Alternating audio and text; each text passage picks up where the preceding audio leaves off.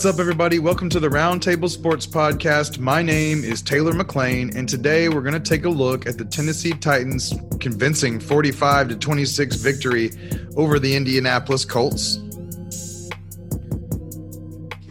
You know, Tennessee and Indianapolis traded blows to start the game.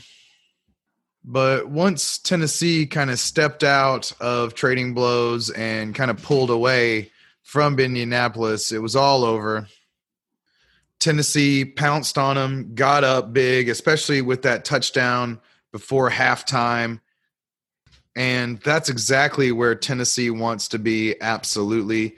They want to get up on someone. They want to pound the ball. They want to use Derrick Henry, and they obviously got to do so today. When that happens, Tennessee is able to control the ball. They're able to do exactly what they want to do. And at a certain point, they kind of took the air out of the ball and really just ran the clock out on the Indianapolis Colts. And on the Colts side, they just didn't have the personnel to be able to make that type of comeback the way that they're set up. So it was a pretty predictable situation once they got down that Tennessee would continue to run them over.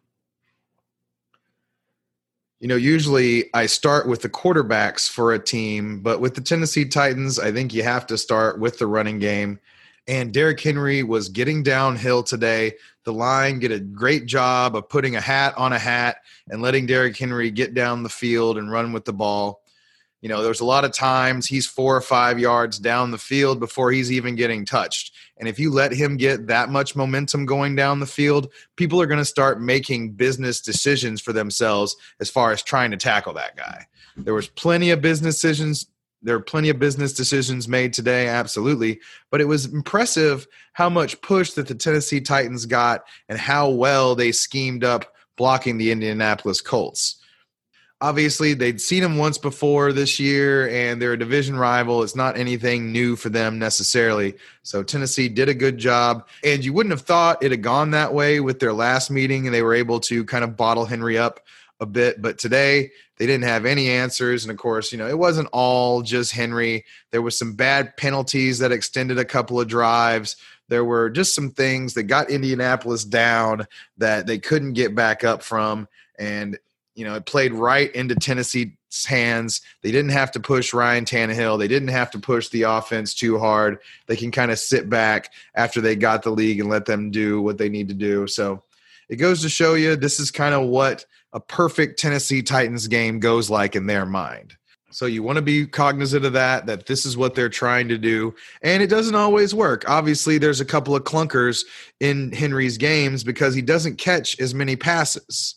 So that's a problem when you're not running as many routes throughout the season. It kind of makes you a little bit more dependent on the run. But unlike Josh Jacobs, they're a little bit more committed to Henry and doing that and running the ball. And really Henry is a superior talent anyway. Better situation, better quarterback, better everything for the Tennessee Titans, which has led to massive fantasy value today and throughout the year for Derrick Henry. Now, clearly, like I said, penalties helped this out a bit. Got him a couple of extra plays at the goal line for one of Henry's touchdowns. But, man, so it would be a folly to discount that going down the stretch, especially when a couple of things are going to happen. And it seemed like Derrick Henry was involved more in the passing game. So, number one, I love seeing Derrick Henry out in more routes, getting targets. Now, he didn't do a ton with it. They were obviously focused on him a good deal after he'd been gashing them with the run. But I just want to see more usage. I want to see more passes to him because if he can get out in space with these passes, those are chunk plays for the Titans offense and an offense that needs chunk plays outside of A.J. Brown. So that's a big deal for them to have that happen. And it's a bigger deal for Henry's fantasy value that maybe it gives him a little bit more insulation should they have to go to the passing attack and leave Henry out. You don't want to see that. You want to see him involved. And they haven't done that as much this year, but when they do, it's something that I like to see to kind of insulate him from those clunker games a bit and not have it be so boom or bust. Now, it's been better this year. Certainly Tennessee has done a good job of focusing more on Henry, but still, I just want to see a little bit more usage there to kind of weed those clunker games out of his lexicon And that way we can ride him with confidence anytime. And like I said, there's going to be some things down the stretch that are going to affect him. I think the biggest thing is the schedule. So I really thought that this part of the schedule was going to be the tough part, the Indianapolis, Baltimore, Indianapolis part. And really, he showed out versus Baltimore and Indianapolis to the point I was excited for him.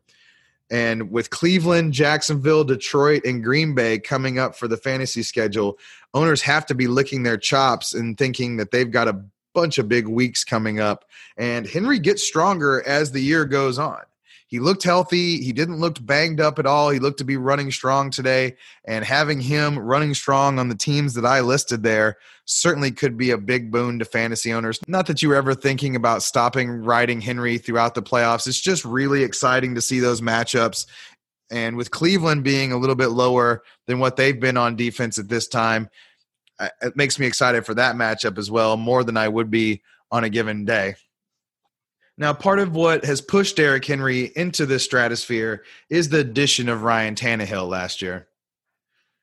You know, I know he doesn't provide a high ceiling as far as his passing goes, and the lower volumes kind of push him down a bit into the quarterback 2, quarterback 3 area. And while, you know, there's worse starting options out there, especially with A.J. Brown as far as your 2 quarterback leagues go, hopefully you were able to aim a little higher. You didn't get caught up in Carson Wentz or something like that, and you have a better situation than Ryan Tannehill. But I'll tell you, I do like him. It's just there's something up when they have to put the ball all the way on his shoulders and they have to throw the ball and the defense knows it. But he's athletic. There's so much focus on Henry. He's able to pass the ball. And when A.J. Brown is doing what he's doing for the offense, it's a big boost of value for him. I just don't see with the lower volumes of the passing game that it's going to be something I want to count on outside of best ball leagues at this point. Because he'll have some blow-up games, and he's probably going to have some games where he does throw the ball. But it does seem like it's setting up a little bit more for Derrick Henry down the stretch than it does the passing game. So you probably weren't counting on Ryan Tannehill in the first place unless things have gone catastrophically wrong. And he did score a rushing touchdown today, which I really liked. He has speed. I wish they would use him a little bit more, you know, running the ball. While it's not anything that I would want to see, you know, it's not Josh Allen, it's not Kyler, it's not Lamar, it's not any of those things by any means, but he's not slow. So I'd love to see him take advantage of some of the field in front of him a little bit more. We'll see if he can do that, but the touchdown was a nice add today on that read option. I'd love to see a little bit more of that from them, especially when they crash so hard on Derrick Henry and on those plays. You know, despite the lower passing volumes, A.J. Brown still managed to get his. It's really incredible what he's doing with these lower targets, and while it does make me a little nervous as far as his production goes, you can't deny the talent. The dude is a beast.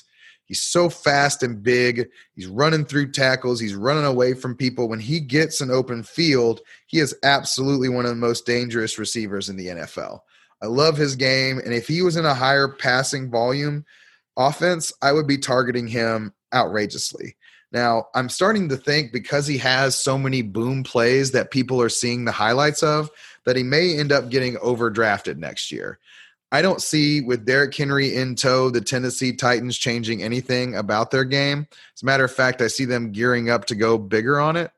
And while they might lose Corey Davis, and that might increase the passing volumes for A.J. Brown, I just don't like that for his consistent fantasy value. And while you're definitely starting him, I'm curious to see what happens during the draft year and how he gets drafted. Do people push him up into the second and third rounds? Do they try and buy high on the upside? Or do they realize the volumes might not be there and he ends up slipping more to the fourth, fifth, and sixth round? So I'll be interested to see how that plays out for them. And, of course, with the way he's going and the way he's breaking plays, I don't think you can step away from him. You just got to realize that there may be a bust day in there if they're not forced to pass the ball. Now, while I'm probably not counting on Corey Davis for all the reasons I mentioned for A.J. Brown, I have to say that I really like the way that he has played this year. And I think with a move to another team, he's going to be a bargain for someone. I just wonder what kind of contract he's going to take and what the interest level will be, because it hasn't been a dominant stretch, especially for a receiver taken that high. A.J. Brown absolutely has more talent, but Corey Davis absolutely has NFL juice. And I got to think that with the team switch, he's going to offer something. So he's going to be somebody I'm probably going to be buying as a buy low situation in best ball leagues, because I absolutely think he has NFL juice. And had he had a more voluminous passing situation in his career, I think they would have picked up his option. I think we'd be looking at a different situation. But for Tennessee, it doesn't make sense. So Corey Davis will likely be on the market, and we'll see what he's able to get out there, because I got to think with more volume, he's going to be able to produce. Now, something else that was kind of troubling to me today is the Tennessee Titans' use of Jonnu Smith. Jonnu has a bunch of touchdowns, and I love his game. He's fast. He moves around the field well, and he can block. I just don't get the way the Tennessee Titans use him. I mean, not targeting him, keeping him in as a blocker all the time, it just doesn't make any sense. And then you're using Jeff Swain in that role. Ugh. Makes me question the situation overall. Obviously, you've kind of been riding the touchdowns, and that's a huge deal for tight ends, but it's just really hard to trust them the way they've been doing their business. So it's concerning. I don't know how it's going to play out, and that makes me not want to risk it, even with the tight end market being the way that it is. So curious decision. I worry about Mike Vrabel having some Patriots in him as far as his decisions for fantasy football. The Patriots aren't afraid to go against the grain when it comes to targets and carries on a game-to-game basis. And I got to think, if it wasn't Derrick Henry involved, that there would be a lot more mixing around of the running backs, of Jeremy McNichols and Deontay Foreman, which both have made it complicated to say who would get the carry should Henry go down, heaven forbid, because they've both been in there at times. Looks like to me Foreman would probably get the carries in between the tackles, and then they'd use McNichols more in the passing game. So they'd probably be a pretty heavy split from what I'm thinking should that happen. But heaven forbid, Derrick Henry has consolidated all the values he can. And if he can just continue to get more pass catches, look out everybody else for the rest of this year. Let's switch over to the Colts. They traded body blows with Tennessee for a while, but once they got down and really throughout the game, Phillip Rivers struggled to throw the ball down the field. He did connect with one long pass for T.Y. Hilton, but other than that, the passes outside of 20 yards were pretty sparse.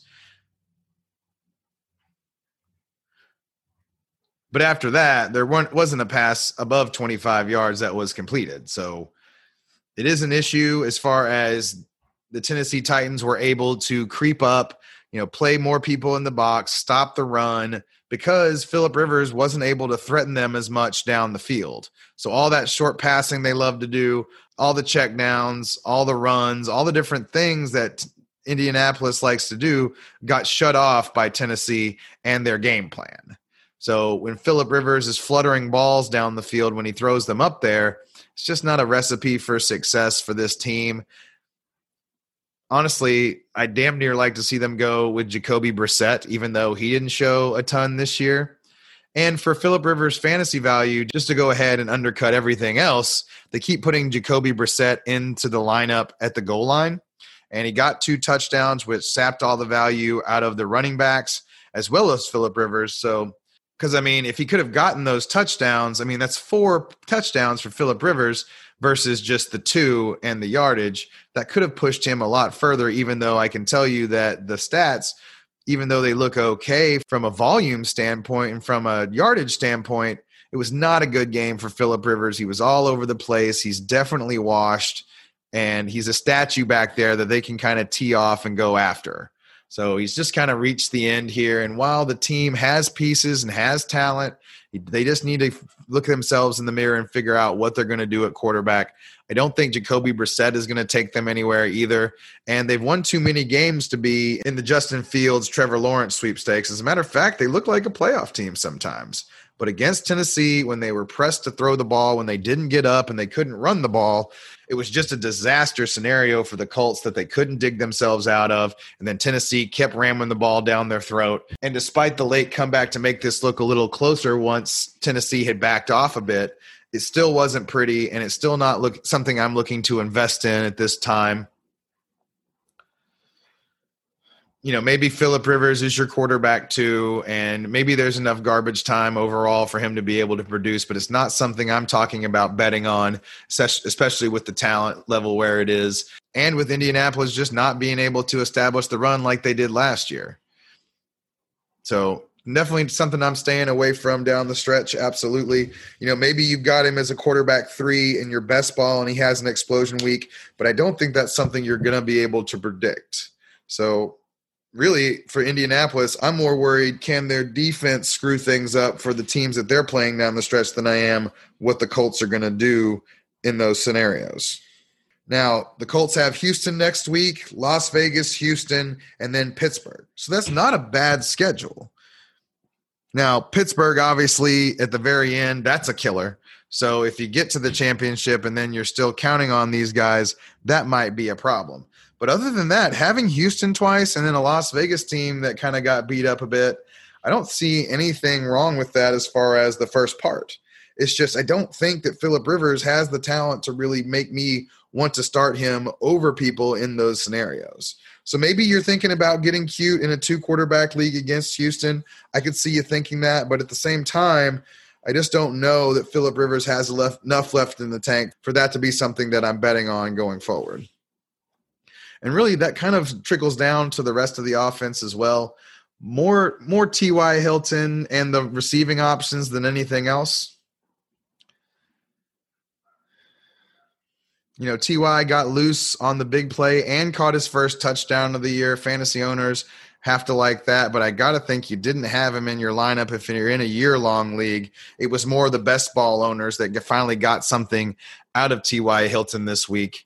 I don't think anybody was counting on him to be a top 20 wide receiver, but at the same time, you had some hope that adding Phillip Rivers would give them a little bit more juice on offense.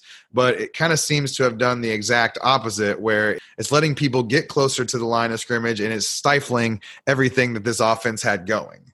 So I'm not really hopeful about T.Y., about Michael Pittman, although they both still have NFL talent and they both look fine. It's just with the way the offense is set up, I don't see that being a situation I'm banking on, even with Bradley Roby being suspended from the Texans and them having the rest of that secondary to deal with. They might get loose on that, but I don't know if it's something I'm going to have a lot of confidence in for the playoffs. Especially when Tennessee hasn't been a world beater on defense. They definitely have pieces, and they got up and they were able to play their game. But, man, it just was a very discouraging performance for Indianapolis, and I got to think they're disappointed. Certainly the defense was also not quite as good without DeForest Buckner in there. So we'll just have to monitor Indianapolis to see what they do. Can they still slip into the playoffs? What happens down the stretch? And really it'll be interesting to see what they do against Houston twice as well. Now, as far as fantasy value goes, there was something interesting about this game. I did like the usage of Nyheim Hines. They gave him the bulk share of the carries. Now, Jordan Wilkins hurt himself a little bit during the game, but came back. So he didn't get as many carries as he probably would have given full health. But I like the way they had Nyheim Hines as the first man up, as the first guy to get carries and to get touches in the passing game as well. So while they used Jordan Wilkins a little bit more than I would have liked for Nyheim Hines to really produce running back 2 value, I do love that he is their main pass-catching back, that Phillip Rivers loves to check down to him, and that may be a situation to work with going forward. So we'll see what they do about Jonathan Taylor. We'll have to monitor the health of Jonathan Taylor going forward. We'll have to see what the health of Jordan Wilkins is going forward. And I got to think Nyheim Hines is probably already owned to this point anyway. But I'm a big proponent of having your running back catching passes. That kind of keeps him out of the fray either way. And that's what Nyheim Hines is doing. The only issue I had with the situation was they took out Phillip Rivers and put in Jacoby Brissett, and it kind of had a Taysom Hill to Alvin Kamara type effect where, if had Nyheim Hines gotten those carries, he probably would have put them in too. So, having 2 touchdowns milked away from you by the backup quarterback certainly hurts. So it makes me a little bit less excited about Nyheim should everything kind of keep breaking the way it's breaking. But at the same time, he's got to be rostered. You're probably thinking about him as a flex.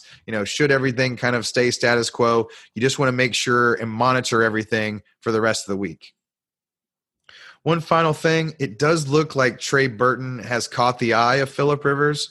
So in a desperation situation at tight end, you may look to that. Now, I'm not claiming that this is going to be a tight end one all day, every week, but there's probably worse options. And when they're not working in Mo Alley Cox and Jack Doyle the same way, I think that's something I would monitor because Trey Burton does seem to make good, big plays for them, and they do seem to have a way about using him. I think that's what Chicago was trying to get when they signed him as a free agent, but never quite got there. He looks healthier now than he ever did there, so we'll see if that can continue. But like I said, there's some terrible tight end situations out there, and if Trey can continue to consolidate more of the targets from Doyle and Mo Alley, I think that's a situation to monitor if you get desperate. Well, that's what I've got for this game. Like, listen, subscribe. And, of course, if you've gotten to this point and you haven't downloaded yet, download the podcast. Let me know you're here because apparently it's not listens, it's downloads. So let me know you're here. Let me know you like the content. Check out the YouTube channel. I'm making videos about these games to kind of give you a visual of what I'm seeing so you can see it for yourself. And, of course, take the information, go out there, win your leagues with it, and have a great rest of your day.